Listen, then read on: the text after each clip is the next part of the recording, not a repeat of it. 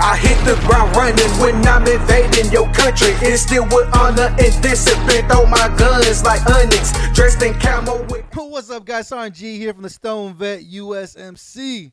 Super excited to be back with you guys, man. Like I tell you guys, I took a break. It's been a while, man. I know you guys have been missing me. I get it. I've been hearing you guys. But I'm back again with you guys this Friday, able to bring back amazing guests for you guys to feel more comfortable in understanding why RNG is so adamant about federal legalization of cannabis, man. I'm super excited to be back, man. It's like I tell you guys, if you guys are on YouTube, you guys can see these beautiful awards that I have here with me, right? Why do I have them? It's because of you guys that are listening in on a regular basis, supporting me, supporting RNG, coming out here on a weekly basis to provide you guys with some educational material in regards to using CBD and cannabis on using it and incorporating it into your daily lifestyle, man. But it's because of you that I'm able to have these amazing awards, right? Veteran Podcast Awards is upon us again. Voting will open up this Monday, August 8th, all the way to September 14th. I was checking out my competition. There's a lot of Marine Corps competitions, right? If you guys are watching on YouTube, you guys see that award. Winner, right? Winner, Top Marine Corps Podcast of 2021. That's this gold Warhammer right here, right? And then down there, that Chronic Palooza Award. I just won that this year. That's my 2022 award. I like to bring back more awards for 2022, right? There's more categories than just the Top Marine Corps Podcast. But if I'm able to bring in the Top Marine Corps Podcast, I'd be happy with that. But there, like I said, there are multiple categories, and I like to bring in multiple awards for multiple categories, right? But I can't do that unless you guys are getting out there and you guys are voting for me, man. I'm super excited to be here with you guys today, man. I want to give a huge shout out to my sponsor, Rafa 180. Like you guys know, every freaking episode, Rafa 180 provides you the best medicinal grade, THC-free CBD on the market, dude. Hands down, coming from the only FDA-regulated lab here in the Midwest. I love their products, man. You guys know me. I've been drug testing for the past 2 years, right? November's coming up real quick, and I'm going to be done drug testing for the federal government. But I've been taking this product on a daily basis, man, and guess what? I haven't popped once yet. And I take this stuff every day. A lot of people ask me, well, what kind of drug test? Is it like one of the over-the-counter drug tests, or is it actually getting sent in? My drug tests are getting sent in, and the state of Oklahoma is testing it. I haven't popped yet, and I take these products. I take my Active Duty RX, I take my Sapphire, and I take my 1,000 milligram CBD oil every day, dude. And I haven't popped, and it's like I tell you guys, they have the lab testing to show you everything that's inside the product, which is amazing, right? Every product should have lab testing for it. If you're not sure, ask for the lab testing. Find out what's inside your product before you consume it, man.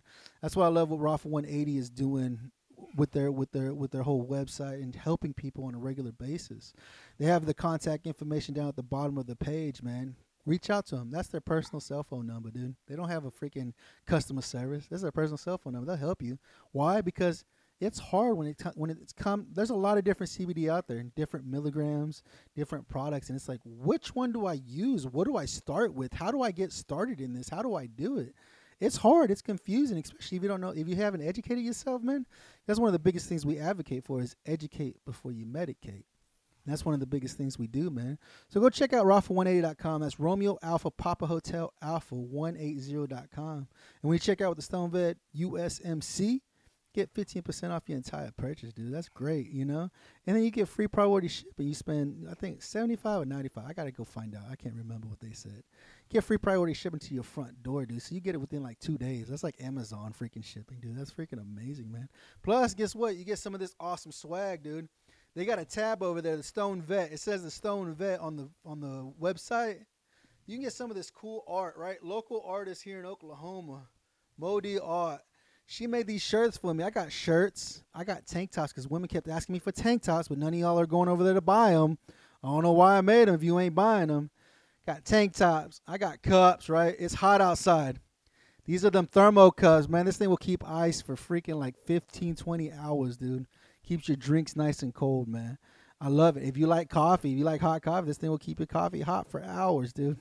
It's an amazing cup. What Ginger and David are doing over at Really Designs, dude. They've been helping me out, trying to get everything going. So go check out Rafa180.com to get all your medicinal grade CBD needs, man. I'm super excited to be here with you guys today, man. I am bringing on another advocate of this amazing plant.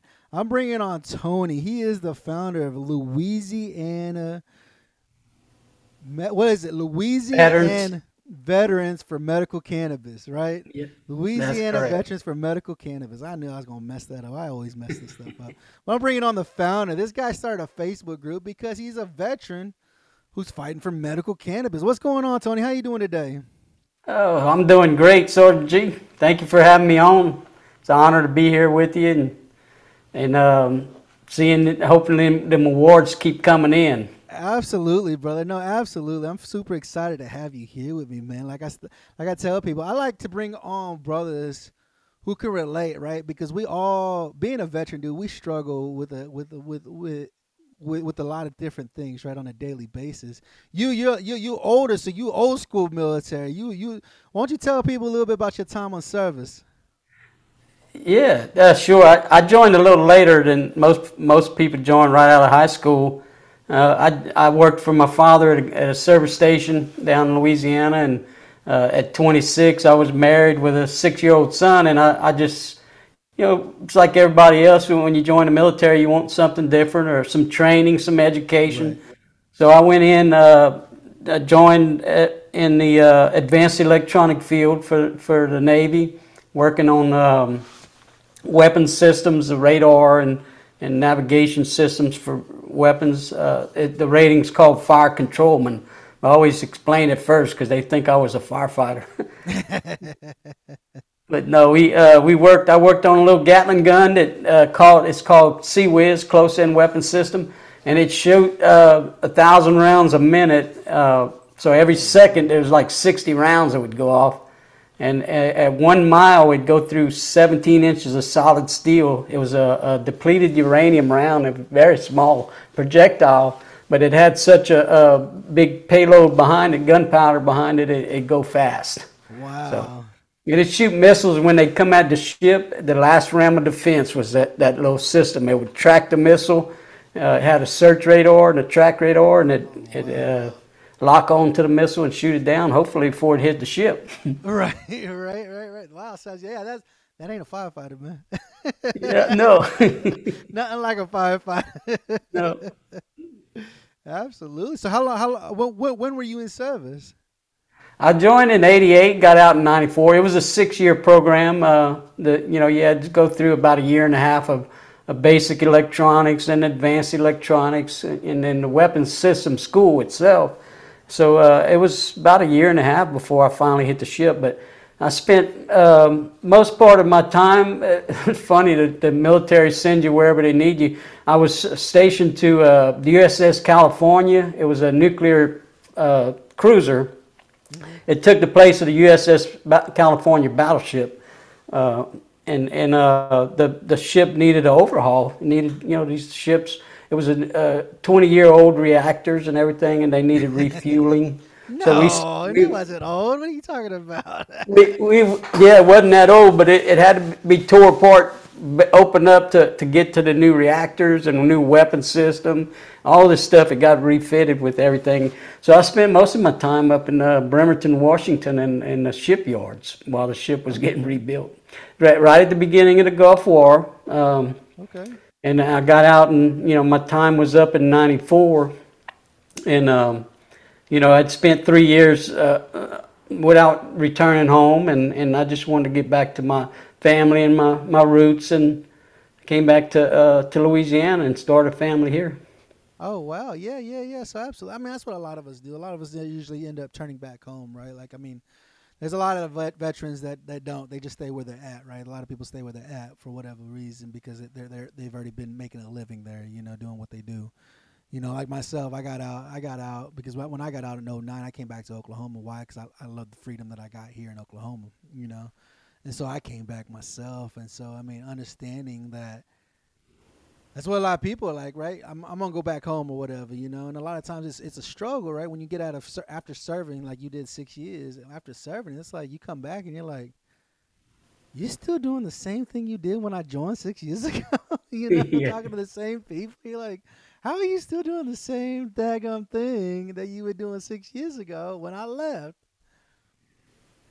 Yeah, it's funny. It seemed like when I was in the military and I couldn't do what my heart's desire was, go out and do. I was, committed to serving my time. So, but when you get out, like the world's at your fingertips. You can do just things that you weren't capable of doing before you joined the military and went to boot camp. So, yeah, I could see where, you see people when you get back home and you like, no, I'm gonna do something different than before I went in. But Right. No, absolutely, brother. And and that's one of the biggest struggles. You know what I'm saying? Like everybody that does time, like you were working on missiles and stuff. It's like you get out of service, you're like, what the hell am I supposed to do now? I can't work on missiles now, right? Like you're like, right. what is it that I can do? What job can I do, right? And it's and a lot of people struggle with that because it's kind of you get down to it and you're like, what is it that I can do now? So what was it after you got out after doing your 6 years, your time in service? What is it that you got into after you got out?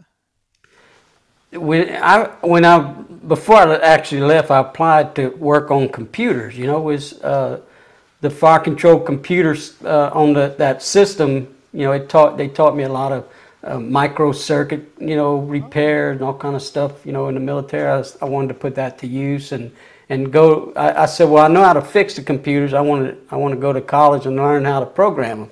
So I was working on. I got a job working on copy machines as a lead tech service manager for a copy company out of office equipment company. Mm-hmm. And after 3 years, I was going to school at night in computer science. And after 3 years working on copy machines, I got out with 10% service connected on my back. I had some incidents while I was active duty. So when I got out, they applied for benefits and stuff like they teach you to do. And the TAPS, we went through transition assistant program. They said, oh, you need to do all this. So I did. And it came, fortunately, when I got out, I worked 3 years working on copy machines, picking them up and all.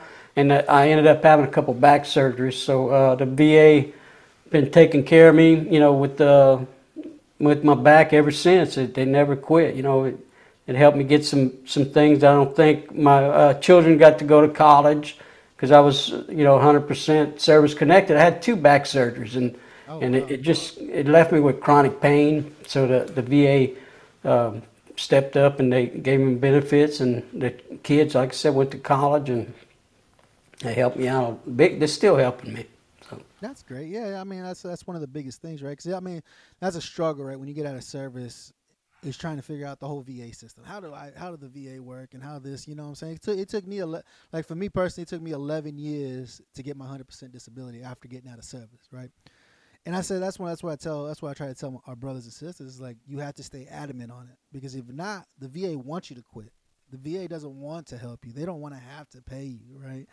And I try to tell my dad that because he's a retired Army master sergeant, and he's like, "Oh no, I'm good with what I got." I said, that contract you signed, that was part of the contract, is that they were required to pay you for the services you provided to them, right? Regardless if it screwed you up, because a lot of our guys are struggle real bad with PTSD, right? Like my dad's real bad about it.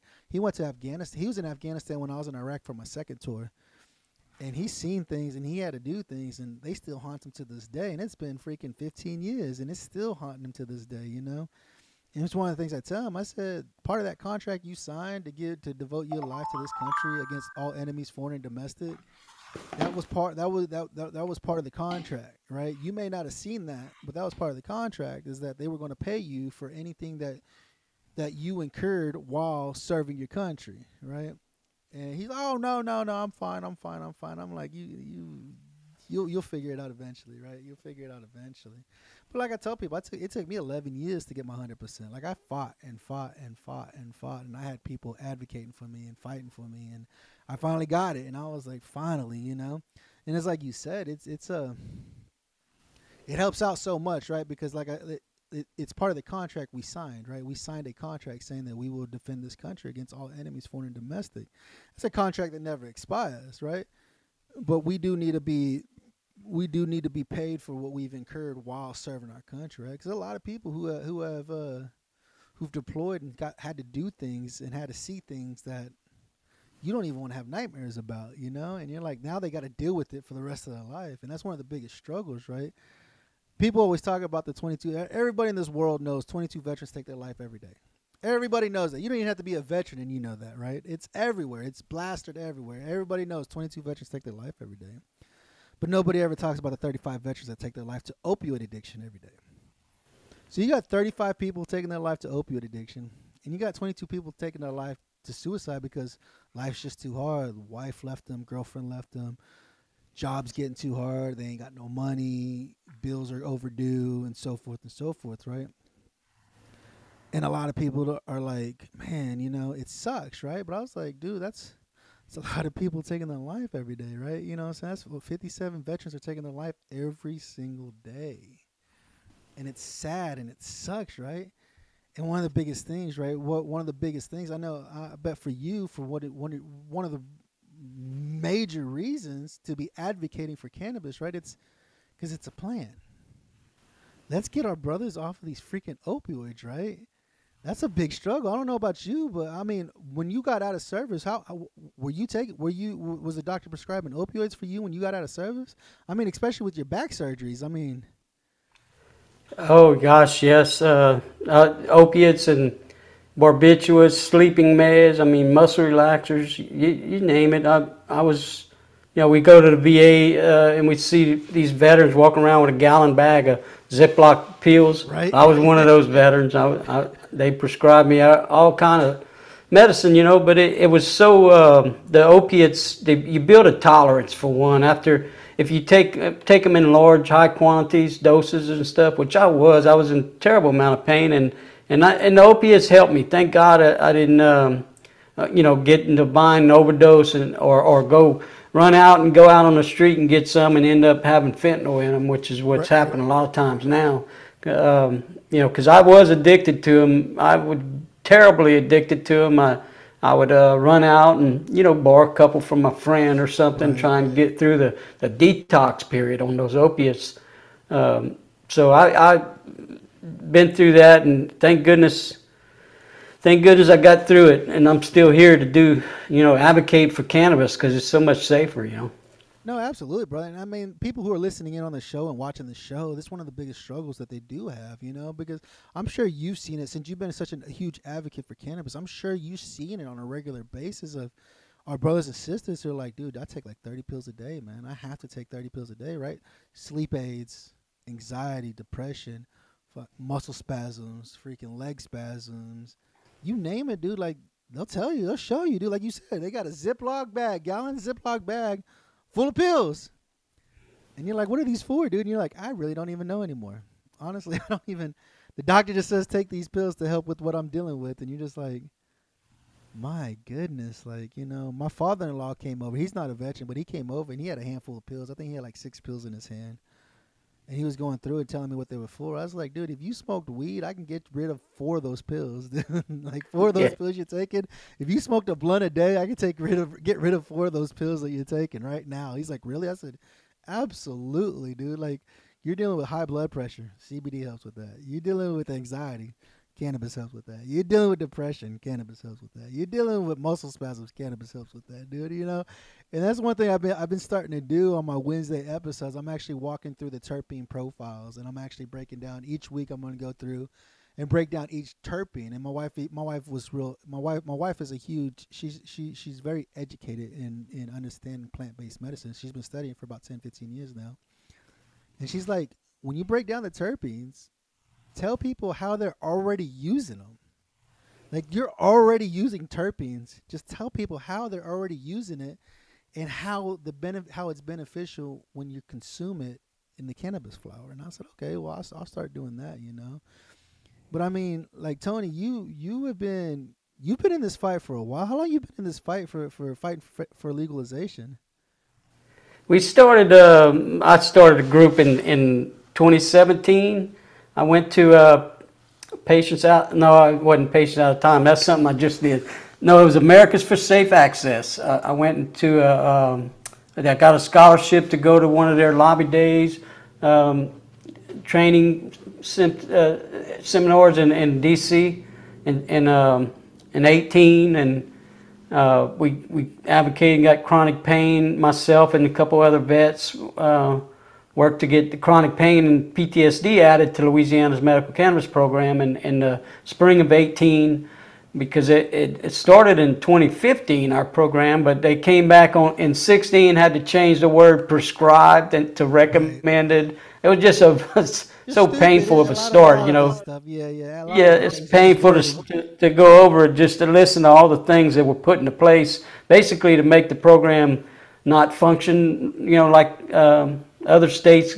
Within 3 or 4 years, they have 500,000 patients. You know, Louisiana, we have 40,000 patients right now with being in the program since it's been over, 7 years now, 15, yeah.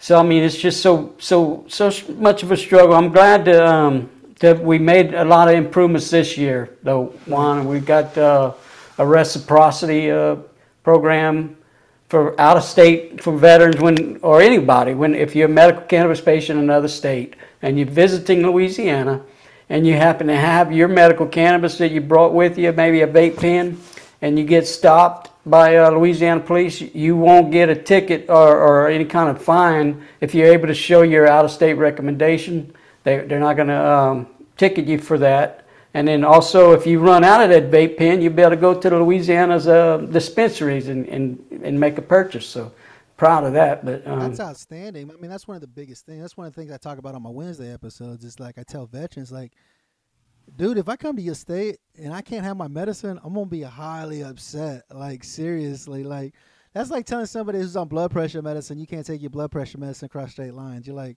why? Well, you just can't take it because it's not prescribed here, you know. And that's one of the things I keep telling people, right? Because it's hard, right? Like there's a lot of people that are like, man, I can't get to my capital, or I can't do this, or I can't do that, right? And it's hard, right? I mean, like you say it's an hour. So you're taking an hour out of your day to drive there and then another hour. So it's 2 hours. It's a 2-hour trip for you to go out there and then go home at the end of the day, right? I mean, it's a drive for you. It takes gas money, it takes time, it takes patience because you're sitting down with your local government and advocating, right? I've been watching your videos, dude. You put up these videos like on C-SPAN, dude. Like you are sitting at the table with these people who run your state, right? Yeah, it's it takes some getting used to. You know, at first times, I was kind of intimidated, and then I'd try and build a big packet to give to each one of the committee members up there. Like you'll have a health and welfare committee with 20 representatives or 12 senators or whatever. And so I would make 20 copies of whatever I was going to plead my case for, whatever the bill was. And this year I did that for maybe 2 or 3 of the initial bills, but we had like 20 cannabis-related bills. So after the first 2 or 3 of them, I just go in, you know, just right off the top of my head, whatever I needed to say, you know, I get it done. Right, and that's one of the biggest things that's one of the things I love about us veterans, right? We speak our minds, right? We definitely go up there and we tell them, hey, this is how we feel. This is how we feel about what we're fighting for, you know. And this is one of the biggest things that a lot of people, you know, that's one of the biggest struggles that a lot of veterans say they have is that how do I go talk to my representatives? How do I talk to my senator? How do I talk to my House of Representatives? Or how do I talk to, you know, just local jurisdiction where I'm at? And I tell them, I said, dude, these guys are people. They put on their pants just like you do, one leg at a time. They put on their socks 1 foot at a time, dude. They put on their shoes 1 shoe at a time, dude. Unless there's some crazy dude and they jump in their shoes and they take off, you know. But they're normal just like us, you know. And it's election year now. It's election year. And you being a veteran, dude, you better start knocking on the doors. Say, hey, I need to talk to you.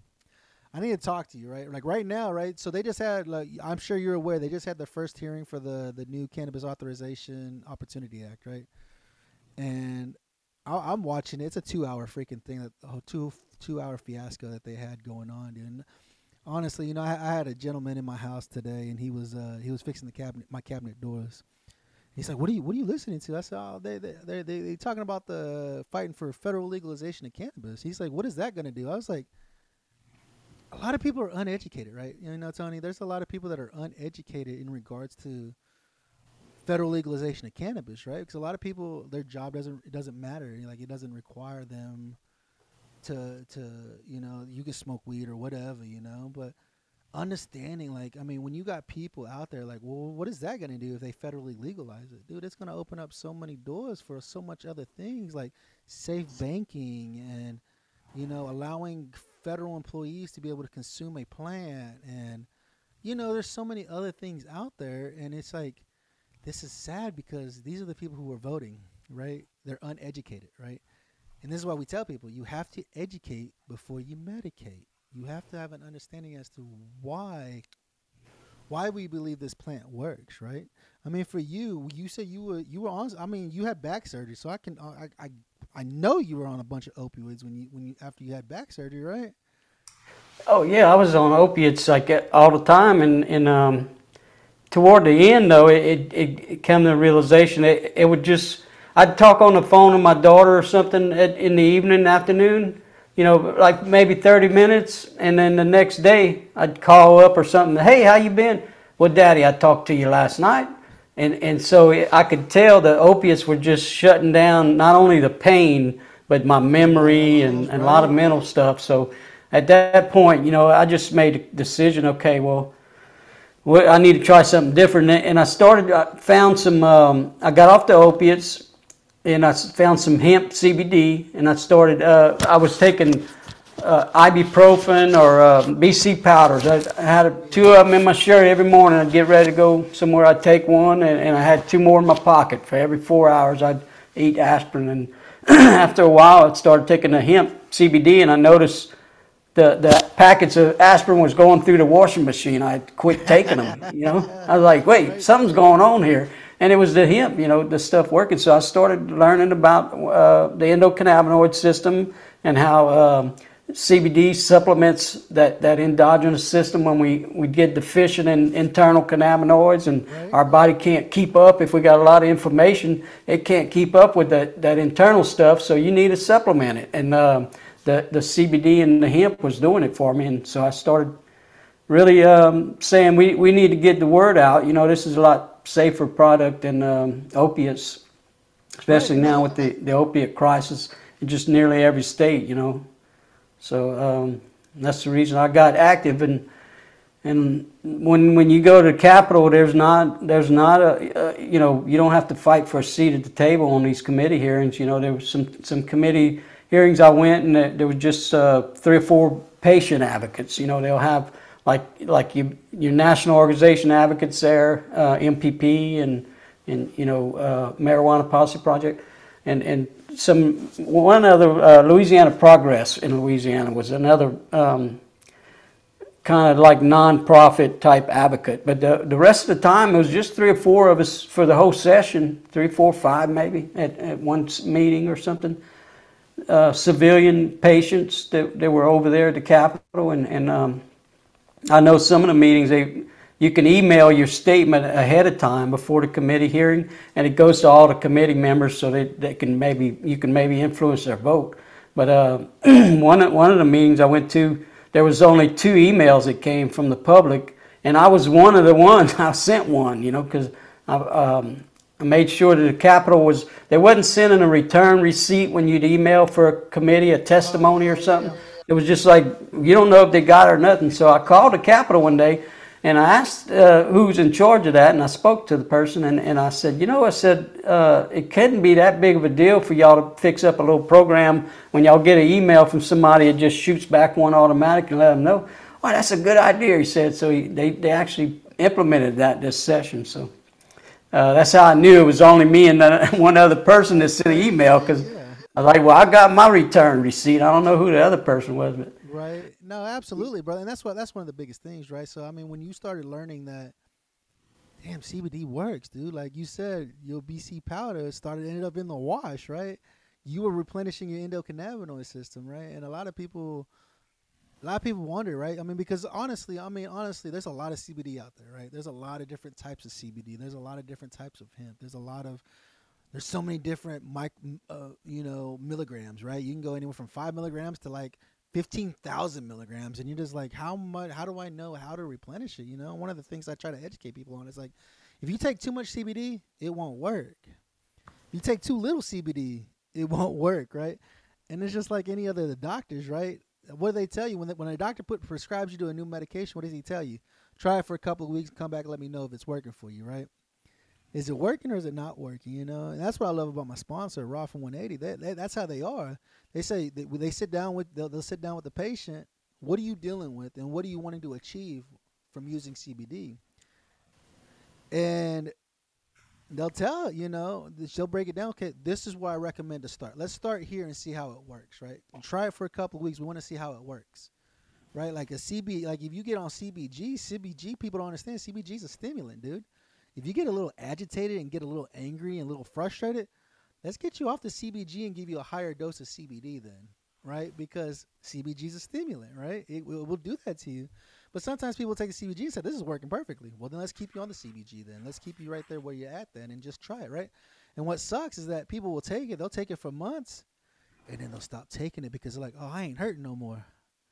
They stop taking it, and then after a couple of weeks, Tony, after a couple of weeks or so, you're like, why am I hurting so bad again? Why does this suck? Why is my body hurting again? I haven't been taking my CBD like I was supposed to be taking, right?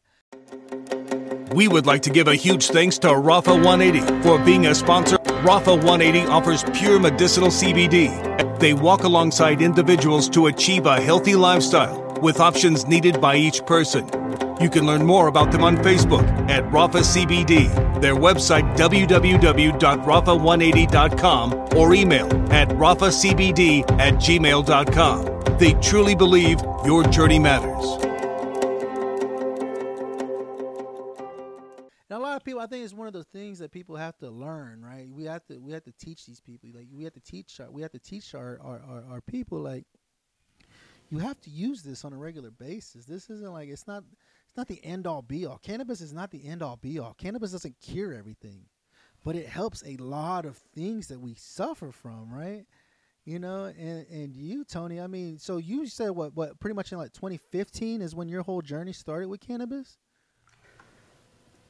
The law started in 2015, but I wasn't involved in any kind of advocacy. Somebody invited me to the Capitol for a cannabis lobby day because we connected on Facebook or something. Well, you need to come out to the Capitol Cannabis Lobby Day. So I did, and my first time really at a lobby day at the Capitol in 17.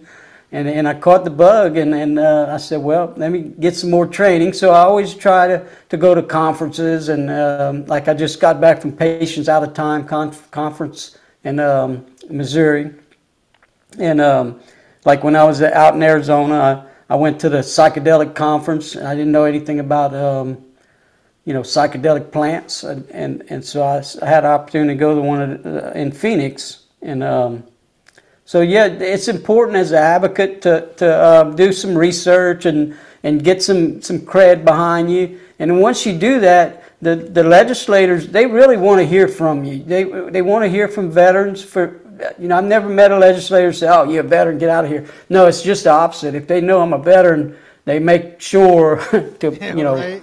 Hey man, you got law enforcement, ex-law enforcement. They're very highly respected by legislators, firefighters, and it's great when we can all come together, like to advocate for cannabis, because retired law enforcement and retired firefighters, they sometimes experience the same injuries and stuff as veterans. So when we can all three join forces at the Capitol and work for, either like we work for employment protection in Louisiana this session. We got, if you're a state employee of Louisiana and you're not a firefighter, not a law enforcement, and not a school bus driver or with the horsing gaming or something, you can be a registered cannabis patient and still do your state job. It was the first, maybe, I don't know, it might be the first state in the union that has a protection for state employees. So the firefighters and policemen got left out this session on the protections, but next session we're going to come back around. Hopefully there'll be a test,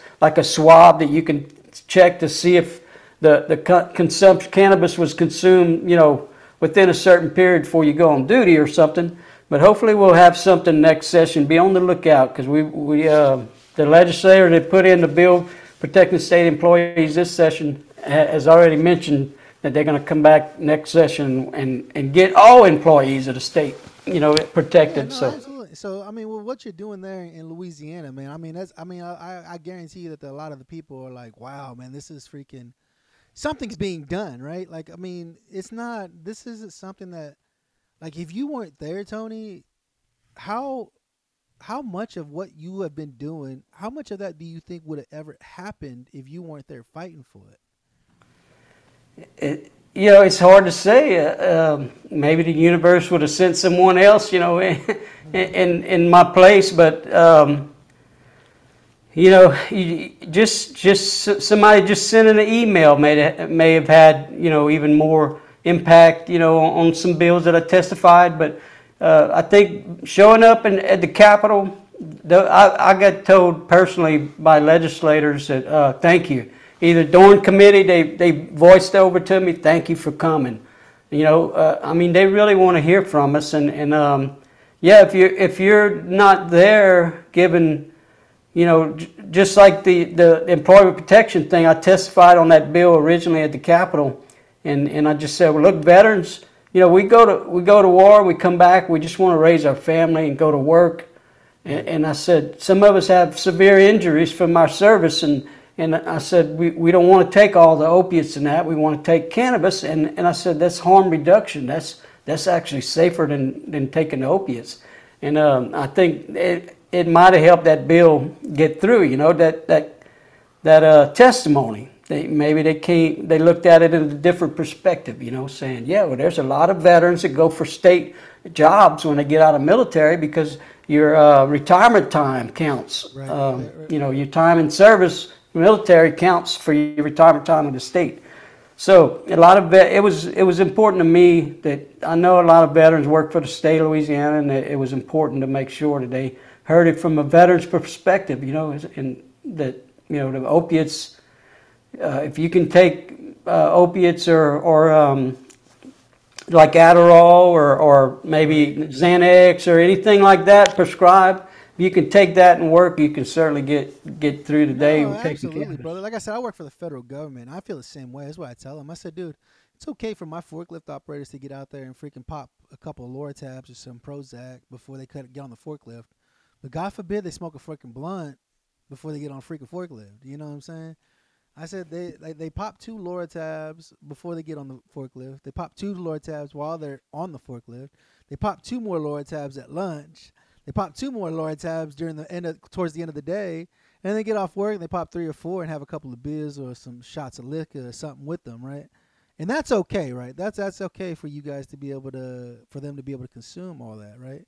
But God forbid these guys go out and they consume some cannabis, right? They go and consume a blunt or some dabs or whatever, and they're frowned upon, right? They're frowned upon because they're using something that's classified as a federally illegal substance, right? And it's stupid, right? And honestly, I think the biggest thing, like, I don't know how you feel about it, but I think the biggest thing that they're fighting for legalization is because they're trying to figure out, how can I make money off of this, right?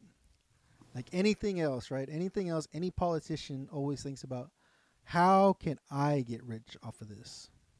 And I think that's one of the biggest struggles that we have, is that these people are like, why, Sergeant G, are you so adamant of fighting for federal legalization? Like you said, in the state of Louisiana, your military time counts towards your retirement at the state level, right?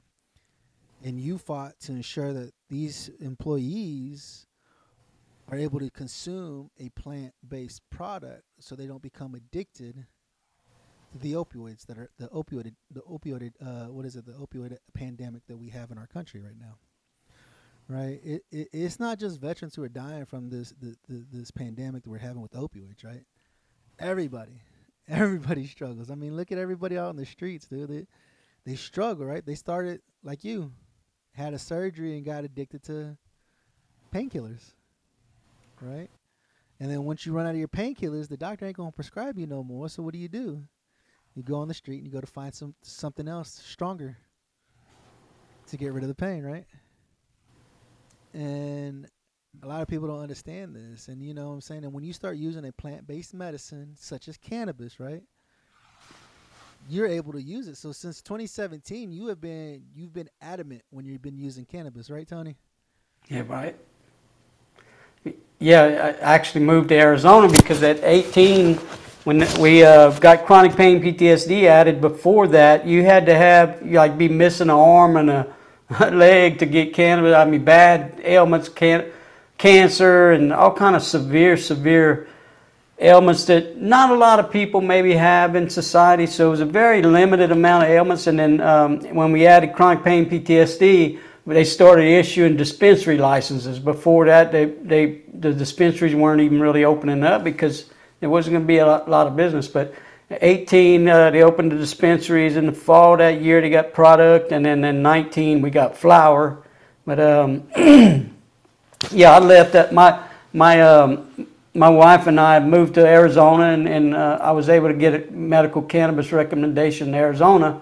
And you know, but in that time period, my father died in Louisiana, and I had to travel back to Louisiana. And as a medical cannabis patient, like you said, if I had heart medicine and I come to Louisiana, I'd be able to get my heart medicine. But they didn't have reciprocity back then, and so we just started that in August 1st this year. So I'm glad to have been here working, fighting for that, because that's the testimony I gave. I said, look, you know what? My father died. I said I had to come home, and I was a criminal. You know, not in Louisiana, my home state. As a veteran, I was a criminal because I had my cannabis with me, and so thank goodness. Hopefully, some of my testimony helped push that bill through this year. But I'm sure glad it went through. Oh, absolutely, brother. And it's fantastic to be able to go out there and, you know, you're allowing your government to hear your concerns and your voice, right? To be like, hey, look, let me tell you, dude. Like, let me tell you why this is important, right? You're not gonna tell somebody who's a cancer patient that they can't bring their medicine with them. You're not gonna tell a diabetic he can't bring his insulin with him when he crosses state lines, right? And you, Tony, you've been there in Louisiana. You said anybody that comes to our state should be able to have their own medicine, right? And if they are a card holder, their card should be recognizable in our state.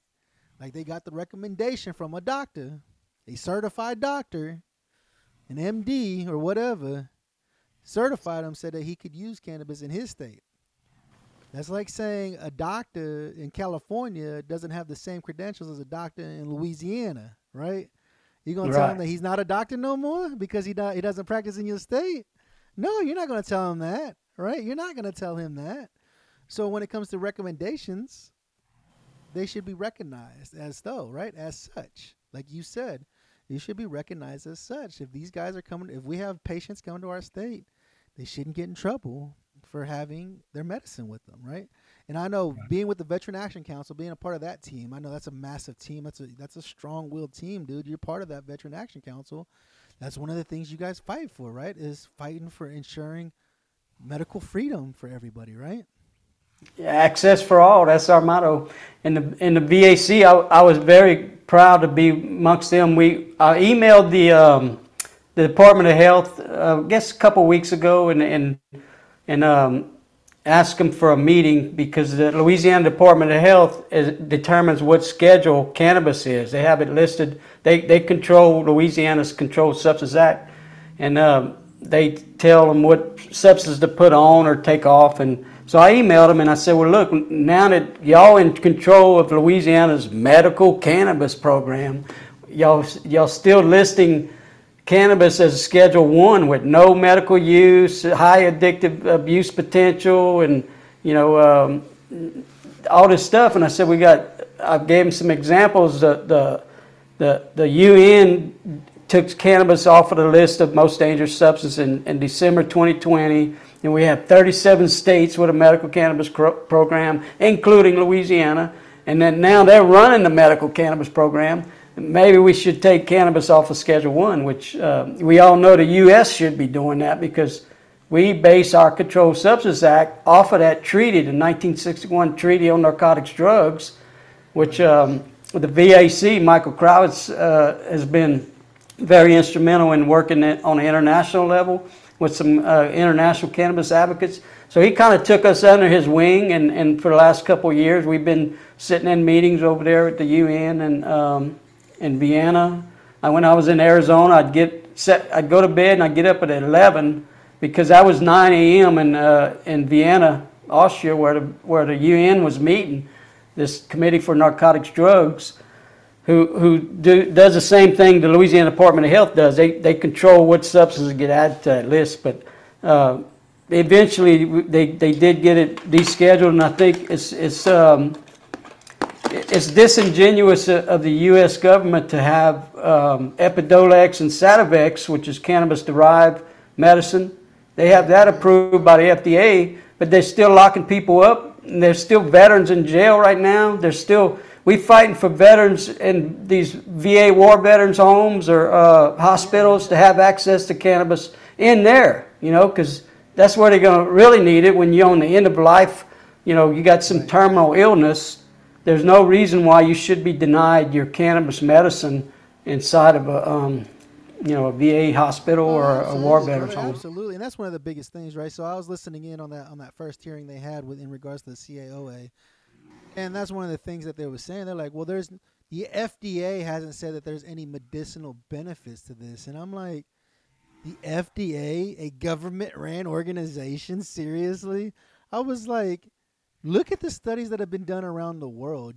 Tony, like, there's been studies done around the world. Israel is one of the biggest freaking people who've done the most studies in regards to cannabis, showing the medicinal benefits. And I'm like, because the FDA, a government entity, says that there is no medicinal benefits because there hasn't been enough research on it, how do you advocate for the other research that has already been done around the world? Like, how do you advocate for that? Like, because they're not FDA regulated?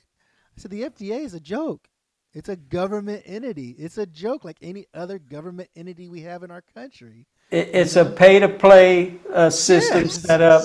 If you got millions of dollars to get a pharmaceutical out there, it don't matter if they pull it off the shelf a year or two later because it's killing people. But you can get it approved by the FDA if you got the money to get up there and advocate. Right. No, absolutely, brother. That's one of the biggest struggles. I know Brian Buckley. Brian Buckley.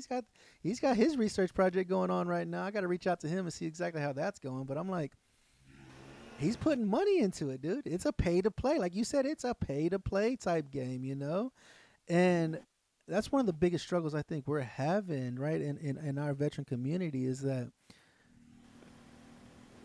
why is cannabis, like what the medicinal benefits, right? A lot of, like they said, the FDA hasn't approved any of the medicinal benefits, but and I know the medicinal benefits that cannabis has, right?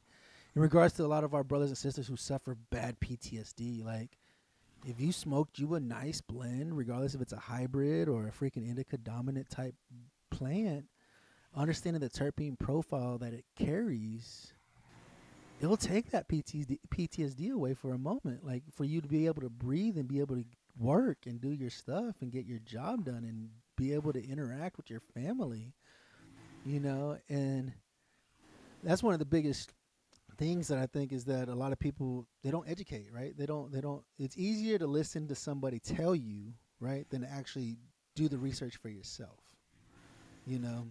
And that's what I've been trying to do is provide enough research so when I do my episodes on Wednesdays, I help educate our community to get an understanding. Hey, look at these terpenes. This is whenever you go to a dispensary, that's what you need to see. What kind of terpenes does this flower have? I don't care about the THC content. I really don't care. I wish it had zero THC content, Me, I like to be high. I like the head shift. I like being stoned. You know what I'm saying? But I got to know what kind of terpene profile it has while I'm stoned so I know what it's going to help with. Is it going to help with my muscle spasms? Is it going to help with my anxiety, my depression, right? Like, is it going to help with these? Or is it just something that I'm just smoking it just to get stoned, I mean, there's nothing wrong with it. You want to go and freaking, if you have a weekend and you're like, I ain't got to do nothing this weekend, go and smoke and freaking Netflix and chill, dude. Just hang out and relax, right? Like, get recharged and reset your mind, But a lot of people frown upon it. And you're like, why? I said, but it's okay for me to go get smashed drunk and vomit everywhere. That's okay. But God forbid I smoke me I dab out for freaking 6 hours and it take me some RSO and I'm out, I'm out freaking watching movies all freaking day. God forbid that. But it's okay for me to go get smashed drunk and vomit on everything and cuss at everybody, And so that's one of the biggest thing. I mean, Like, I mean, I don't know, Tony. I don't know, but I mean, this is one of the biggest things. This is why I do the podcast, though, so I can. It's heard in multiple countries around the world, which I love. You know, I love the audience that's listening in to figure out cannabis. You know, like people in other countries are like, it's illegal in the U.S. Yes, it's still illegal in the U.S. You know, but there are some countries it's still illegal in. I mean, Russia, it's still illegal in Russia. You know. But this is one of the things that we have to be able to stand up and allow our voices to be heard. Right? I mean, that's what you're doing on a daily basis, Tony. I see you. I've seen your freaking meetings with freaking Congress there in Louisiana. What is one thing you could advise people as to getting into contact with their representatives? Like, what would be like the first step? Like, how could they get in contact with their congressman? The easiest way is just to start local. You know, go. You know, reach out to your local city council and just make them aware. Share an email with them or some research on how maybe cannabis is helping veterans or lowering the opiate use. Especially if you see some rise, a newspaper article come out. There's a spike in opiate overdoses in the area. Well, then use that and say, hey, we think this can help, or I think this can help. You know. And when you get an opportunity, that like the legislative website has a citizen area where you can get emailed on committee hearings, or if you get a council, try and get a meeting with your local council, and when you do go, just be real respectful to the office, because we all get mad, at politicians, and we want to, when we say, I'm going to do something about it, then you're really kind of mad. You want to get out there and change the world. But, it's really just respect for the offices, the legislative office holders or city council or whatever it is. Just show them respect for their office. Anyway, you don't care for their way they vote. And, I always try and dress, I look at that going, when I go to Capitol, it's like a $1 million business deal. It's not just, I've seen people go to the Capitol dressed in tie-dye or a big marijuana leaf or cannabis leaf on their shirt, and that to me is kind of slapping in the face to the politicians, because some of them are still coming around, on the issue of cannabis. They got that cognitive dissonance going on. They think it's just a terrible thing still. So if you go there dressed like a, big pot leaf or something, then you might not get their ear as much as if you just dress, with a collared shirt or something, and go there and show them respect and just tell them your story. Everybody has a story, so no, absolutely. That's tell them your story. Professionalism, right? We're military. We all know about the professionalism, right? We all know how to dress to impress. And that's one of the, it's like you said, it's one of those things you don't want to go, when you're going to go talk to a politician, you don't want to be wearing a freaking Stone Vet shirt when you go talk to him, right? You don't want to just go up there and talk to him with a Stone Vet shirt. You want to dress to impress, right? You want to wear a collared shirt. You want to wear some slacks. You want to look professional, right? Like, you know what you're talking about. If you walk in knowing what you're talking about, they're going to be adamant to listen to your story. Like, why are you so adamant about how this plant has helped you and how it's helping you, right? Like, that's one of the biggest things. And that's one of the things I try to tell people, right? I was like, you have got to go and, reach out to your representative, right? Each county in each state has a senator, right? You have a senator for your county. Email them. Say, hey, I would like an opportunity to be able to sit down and speak with you. When would be a good time to sit down and speak with you? I want to talk to you in regards to the CAOA. What is taking so long? What are the next steps in fighting for legalization, right? What do we need to be doing? Or where do we need to be going? Because that's one of my biggest things. That's one thing I'm adamant about. I was like, I would want to sit down when the senators go to vote for legalization. I would like to have a room full of veterans sitting there watching them vote, to ensure that they have an understanding of why this is so important to take this off the Schedule 1 drug, right? Let's get this off. I'd like to have them so they can look all of us in the face and say, well, I voted against it because of this, because of wording. You're voting against it because of the way the wording was in this thing. So how do you make the wording better? How would it be better for you to vote yes? What would the wording need to be? So a lot of times, I mean, just like the PACT Act that just got passed now, right? They canceled it because of the wording.